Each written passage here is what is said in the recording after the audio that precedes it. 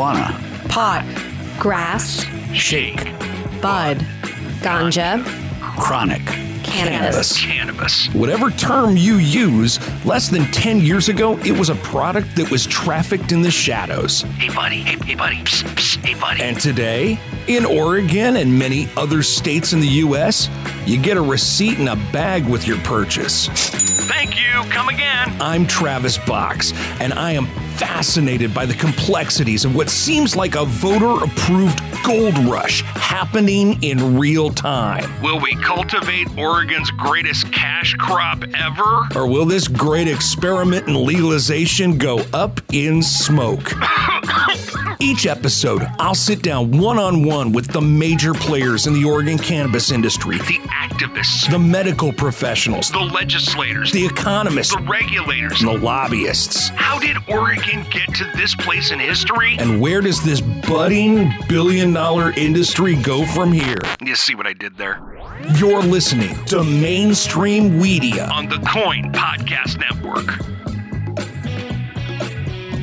The city of Portland knew it would be one of the epicenters of the adult use cannabis market once Oregon voters approved it in 2014. The city's Office of Community and Civic Life set up its own licensing and regulatory department not long after. Since that time, the office has incorporated an equity element to ensure that BIPOC and traditionally underrepresented communities, or those negatively impacted by the war on drugs, can participate in this new industry. On this episode, we'll introduce you to the City of Portland's Cannabis Program Manager, Dashita Dawson. You're listening to Mainstream Weedia. Hi, this is Jeff Gianola from Coin 6 News, and I'd like to invite you to watch Coin 6 News at 10 on Portland CW. It's our award-winning newscast 1 hour earlier at 10 o'clock. A full hour of the stories that are important to you and your family from the news team that's watching out for you. Plus, Portland's most accurate forecast certified by WeatherRate from Chief Meteorologist Natasha Stenbach. See why more people are switching to Coin 6 News at 10 on Portland CW. Watching out for you. Welcome back to Mainstream Weedia. Dashita Dawson is the Cannabis Program Manager for the City of Portland's Office of Community and Civic Life. Dashita, what drew you to the cannabis industry? And then, what was your path to your current position with the City of Portland? That's a great question. First, I am first and foremost a cannabis patient. I got into the industry really due to early signs of MS and finding that cannabinoids were the best treatment as compared to conventional medicine, which had been failing me for almost a decade prior. I've now been in the industry 6 years, and I really transitioned in as a businesswoman primarily because I felt like I was a patient without dignity. I entered into the market in Arizona, where it was a large medical cannabis market. And unfortunately, at retail, the experience was subpar. As someone who had a background in science and in business, I felt that we could do just a better job representing the plant's benefits as well as real science as opposed to bro science in the marketing and communication. But also I had a strong background in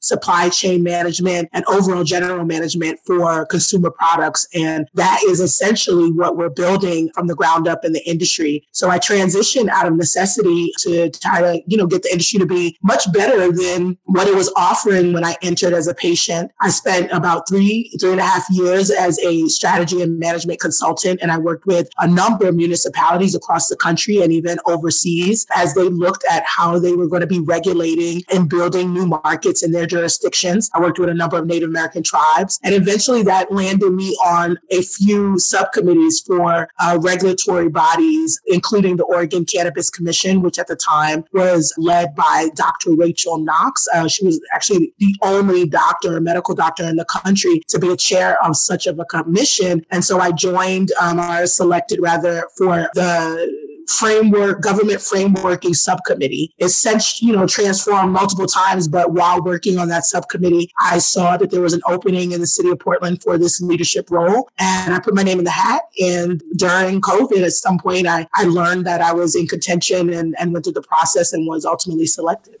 How long have you been the program's manager? I'm going into my 2 years now. Wow. I've been enrolled for since May of 2020. When was the program formed and how did it begin here in the city of Portland? Well, as with most states that are legalizing, Oregon started with the medical, but in 2014, there was a campaign to legalize, and ultimately by legalizing at the state level, local jurisdictions had the ability to, launch their own programs. And so the city of Portland's cannabis program was officially launched in 2015, and it is a dual licensing program, meaning that you can get your license in the city of Portland, but for it to be active, you must also have a state license. And the mission really behind the program was around sensible regulation. And I can attest to that. I actually testified on the East Coast as a consultant saying, hey, Oregon and the city of Portland had very sensible regulation, a low barrier of entry, and in doing so had made a much more equitable approach to legalization as compared to West Coast counterparts. And in some ways that makes the city of Portland unique. And then in 2016, something really fantastic happened in that the city voted in a ballot measure to make the local tax revenue of 3% be allocated in a way that would go to communities most harmed and or small businesses and those historically disadvantaged groups within the city of Portland. And Portland was the first city to do something like that. How many other municipalities around the country have followed suit? It's actually more so state level. In fact, again, I always like to call out the work that how we do it is an inside-outside game. But before I became a regulator, I talked about this statute in New York and New York's legalization bill. 40% of the cannabis tax revenue at the state level is designated for similar allocation and investment. Well, that'll be a tremendous sum of money. So what was the cannabis program's mission when it was first launched? And then how has it evolved until now? So the mission really, like I said, started off very simply wanting to have sensible regulation. I find the office naturally is way more facilitative as opposed to other regulatory cannabis offices are more enforcement oriented. We did start off though with a larger percentage of our staff being compliance officers, and that has since shifted to be a little bit more balanced where we now have a licensing and compliance portion of the office, but we also have a social equity and educational development portion of the office. It's definitely a more balanced, equity-centered framework as opposed to where we started. Again, the office started based on what previous medical markets had looked like. And I think we have a lot of war on drugs mentality to still overcome and undo. And oftentimes it starts with penalizing and enforcing as opposed to, in all honesty, we should be facilitating and supporting licenses. And I think our office does it naturally. And now it's embedded in the framework of our operational strategy. Was there always an emphasis on equity with the program? Or was it the vote on the tax revenue that allowed the office to pivot? I think the vote definitely was the catalyst. Most people, when you're starting a new regulatory office, it's like, well, what else do we have that does this? Because let's be honest, government generally is not the most functional. And I say that being relatively new to government, but having a successful career in private sector, there's a lot of, slow and dysfunctional processes that we have to overcome within the government bureaucracy. And so I think we wanted probably to keep it simple. And I think we had a very low cost barrier compared to, again, other markets and a relatively easy application process, but no thought had been put into the equity conversation yet. In fact, that was not unusual for any of these mature markets. Colorado just passed its equity designation in a bill in 2020. And, it's obviously the oldest market. So, Oregon was, not necessarily leading in that, but then Portland comes in 2016 and gives us this runway to say, hey, we can do and show what community investment looks like out of cannabis tax revenue. And it started small because there wasn't a real defined strategy around it. But I definitely commend the people that were running the grant programs before I got in for at least having a vision. And then when I came in 2020, we really branded it around social equity and educational development, or SEED initiatives, because it wasn't visible enough and we weren't getting an ongoing allocation. Once we got an ongoing allocation, it meant that we could put more programmatic strategy around it. And we did so. So yeah, to answer your question shortly, really, no, there wasn't an equity conversation happening in the beginning. It wasn't happening anywhere, except maybe in Oakland and in Los Angeles, but nowhere else. And now, I think 2016 really set City of Portland apart, even leapfrogging California on the cannabis tax revenue reinvestment into community. And now Seed Initiatives gives it a good brand so it can have some national recognition. For people who don't know, what exactly are the different areas the cannabis program is responsible for? Sure. In my role, I oversee a team currently of 8. We probably should be closer to about 20. This is being honest, just based on comparison analysis to other markets, based on our revenue and how many licenses we manage, as well as compared to the Oregon Liquor and Cannabis Commission, OLCC, at the state level and their size. So we have a mighty team of 8 that report into me, and we handle licensing, so all the applications that we receive, compliance once you are licensed, and renewals, as well as education and equity initiatives. We also help administer the Cannabis Policy Oversight Team, or CPOT, which is an official city advisory body that is appointed by the director of the Office of Community and Civic Life. And it consists of community members, industry leaders that are helping to guide our bureau and city council in the right way related to policy. They publish an annual report, which our program helps to support as well. It's a pretty wide range of things that we cover, but our core competency, like any other regulatory office, is we license businesses and we keep them in compliance based on the statute. Currently, how does the program promote equity in the cannabis industry here in Portland, and why is it such an important part of this mission?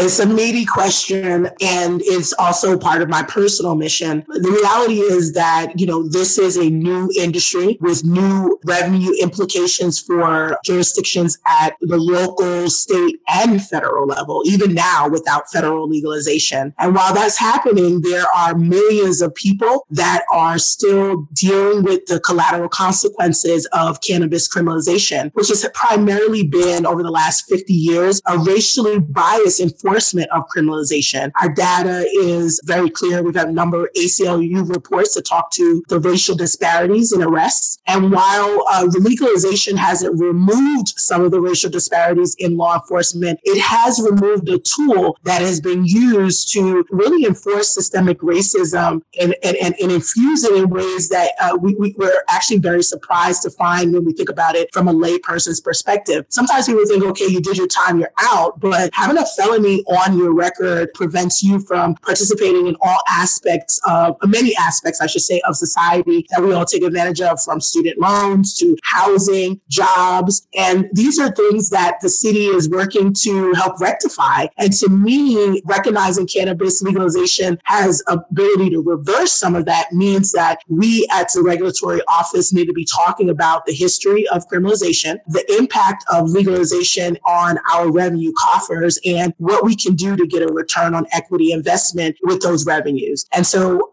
that's why we do it. And ultimately, that's what we contribute to, not just within the city, but at the state level. We've participated on multiple work groups driving bills to completion. This year, we were able to participate and support the Equity Investment Fund, which did pass and is now awaiting governor's signature. I think that was Senate Bill 1579. And last year, we put forth a bill to try to drive more equity in our licensing process, but unfortunately it didn't pass, but we expect to bring that back. So while we're doing the licensing and what we can do on the regulation, we support educating people about the inequities. We support ensuring that where we can provide some equity center designation of our monies from the revenue, we do that, but we also ensure that we are lobbying at the state level for the right thing and being a part of federal conversations to show what efforts we've made at the local level that should be included at the federal level. I've talked to many people who say one of the biggest barriers to the industry is the lingering stigma about the plant and how it continues to be a barrier to the growth of this industry. There's a segment of the population that still has this outdated, preconceived notion about the plant and the people that consume it and grow it and sell it. And I would think that part of the work you're doing with the program also helps to address that. 1,000%. I actually was really shocked because on the East Coast, we call Portland Potland. I'm originally from Brooklyn, New York. And I think there's a lot of misinformation even around the culture. But as soon as I arrived in this position, I was met with a lot of canophobia, is what I call it, throughout the state, whereby a law has been passed, but not a lot has been done to bring decision makers into a more competent state around the reality of cannabis. Not that only it is legal, but cannabis is medicine first and foremost. It's inherently medicinal. And no matter whether we call it adult use or medical use, it's inherently that. And we can't change that. No law can. Only the consumer can dictate the end use at the end of the day. And what I thought was,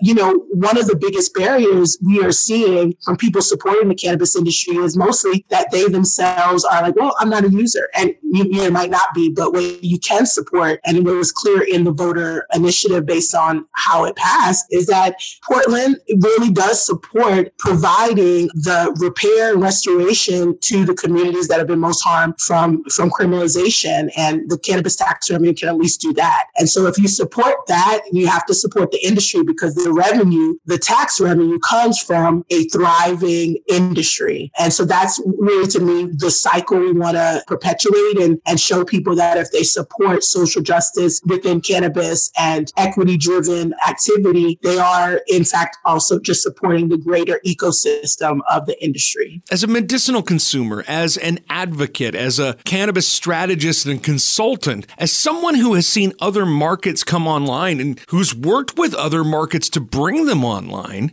what do you feel Oregon has done well since voters passed Measure 91?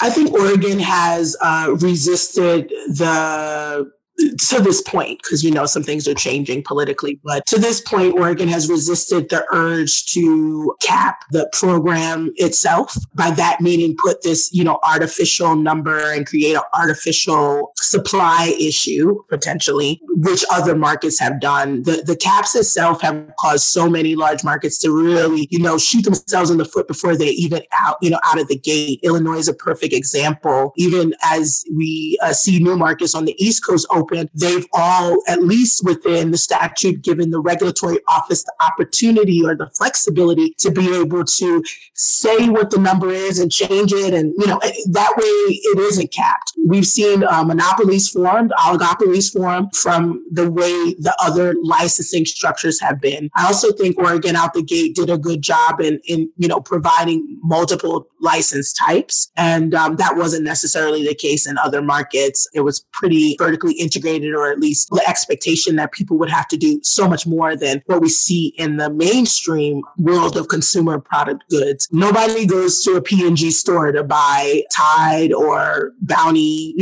We go to a retail store, and it is, there is a supply chain, and it's optimized throughout. It doesn't mean that Target's not making, that's where I used to work. It doesn't mean they're not making their own stuff, but they know they can't really supply the whole market. And they also know that there's a lot of hyper-segmentation that needs to be addressed. And that only happens with more competition and more people and more brands. So I think in that way, Oregon has done a really great job. I also, as a consumer, have consumed cannabis flower throughout the country and other countries as well. And I still say Oregon has the best flower, hemp or marijuana, that I have ever consumed. And so I'm real bullish about that for sure. And even some of the newer delivery mechanisms, the first time I tried a transdermal patch, sublingual strips, inhalers were all in the Oregon market. So I think product diversity is fantastic, and pricing is actually very, very reasonable. I mean, these are the things that, again, at Target, Victoria's Secret, those are my previous companies, product pricing, promotion,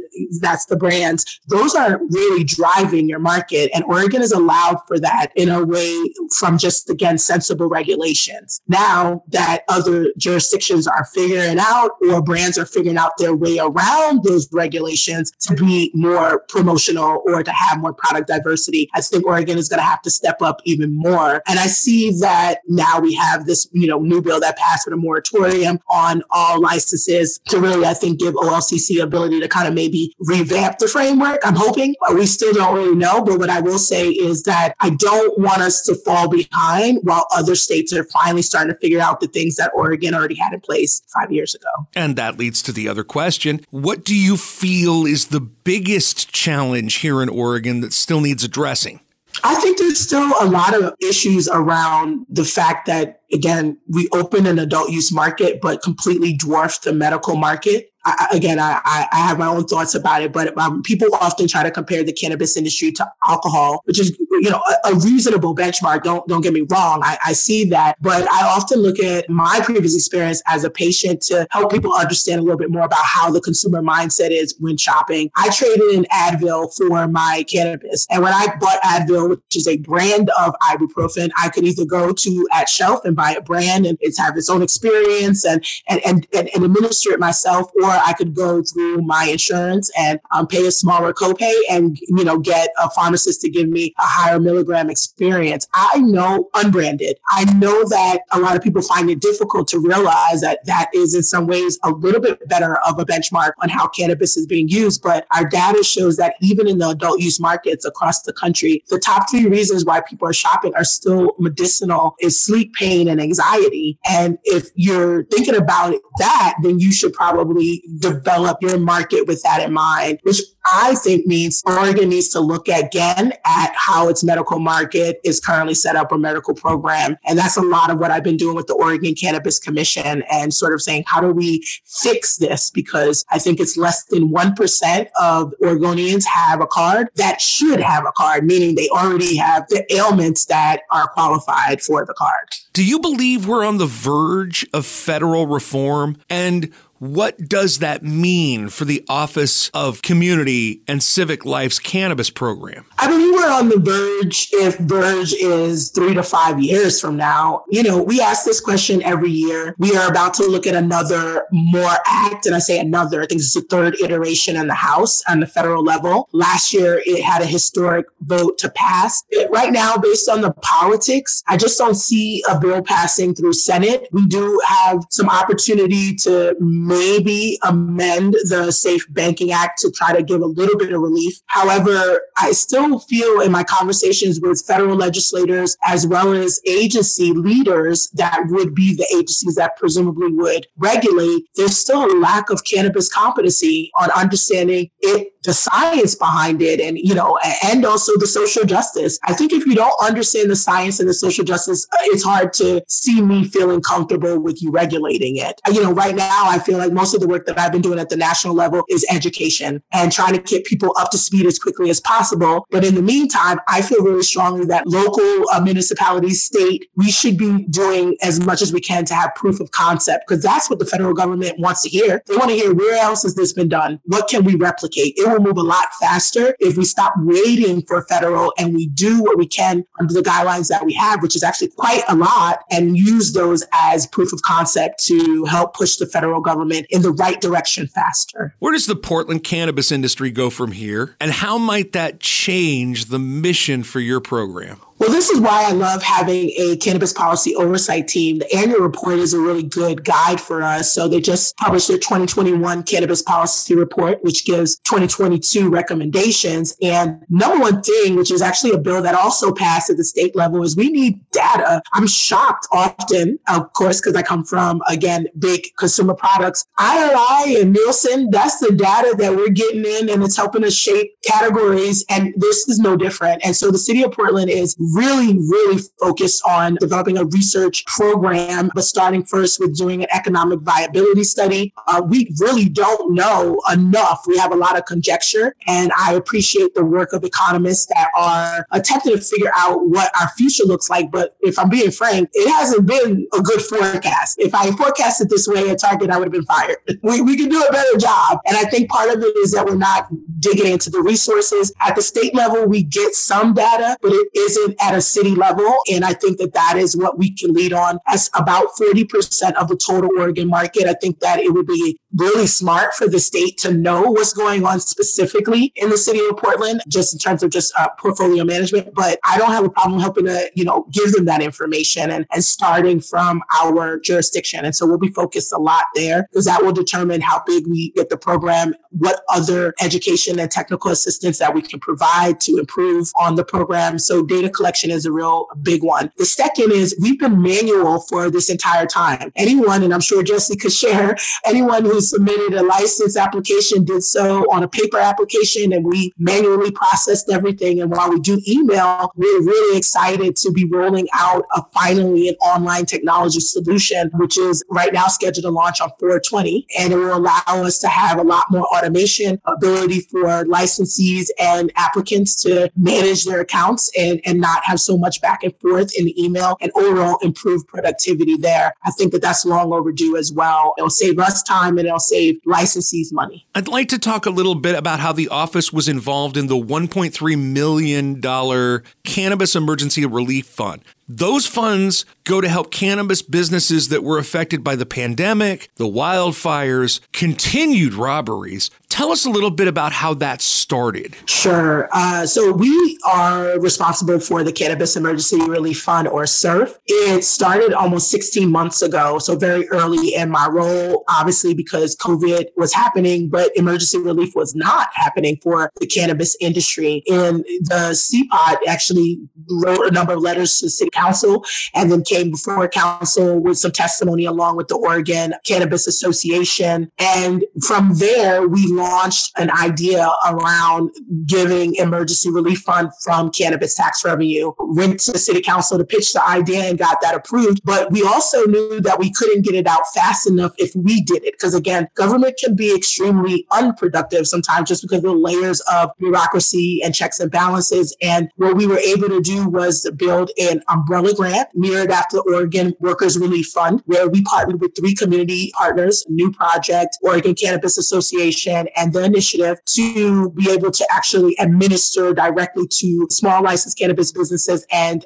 workers within the industry. Yeah, we've actually just ran up that hill and finally got to the point where we've been able to launch the application in February. And I believe decisions are just being made on disbursement out to the actual businesses. But we're looking at businesses that really struggled through 2020 and 2021 that are owned by historically excluded groups, Black, Indigenous, Latinx, and other people of color, women, veteran, LGBTQ, and disabled, businesses that are under $2 million in their annual revenue. Those are the type of businesses that we help to resolve. And many of them robbed multiple times. Many of them had to lay off their entire staff and then bring them back on when they were declared essential, creating more costs, but never being able to catch up and still operating at deficit and hoping to, get relief to be able to keep their doors open. And one of the reasons that this exists is these businesses, due to the fact that the plant is still a federally Schedule I controlled substance, they don't have access to the Small Business Administration. They don't have access to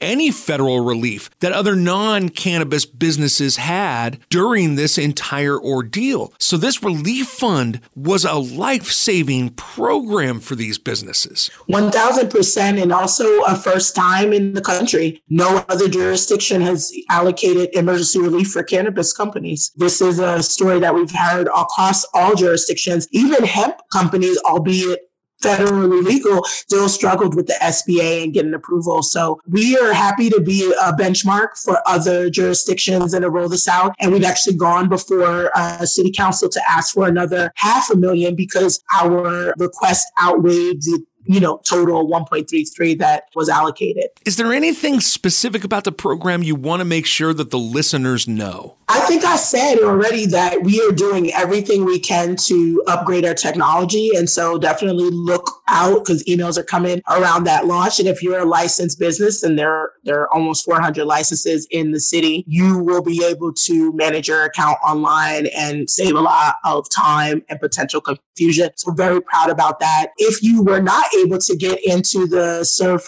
program applications before we pause. Again, we are really pressing on City Council to add more funding out of the cannabis tax revenue. So we again want people to support continued funding, ongoing funding for emergency relief. It's the fiscally responsible thing to do if we want these businesses to keep supplying the tax revenue that we use. I think that's it. I feel like you've asked some really great questions. And truth be told, we're at that point right now where we're just getting our stride with some of the changes that we did make when I first started. And so I'm always also interested in getting additional feedback. And so we have our cannabis policy oversight team meetings or sessions twice a month. They're on Thursdays. They start at 6 p.m. And those are open to public. And it gives us a great opportunity and the oversight team a great opportunity to hear from the public concerns and or additional information that allows us to, obviously provide the best recommendations around policy. Lastly, we are looking for CPOP members. We are recruiting, and that requisition is up on the City of Portland's website or government jobs website. It's a volunteer government official position as an advisory body member, but it is very much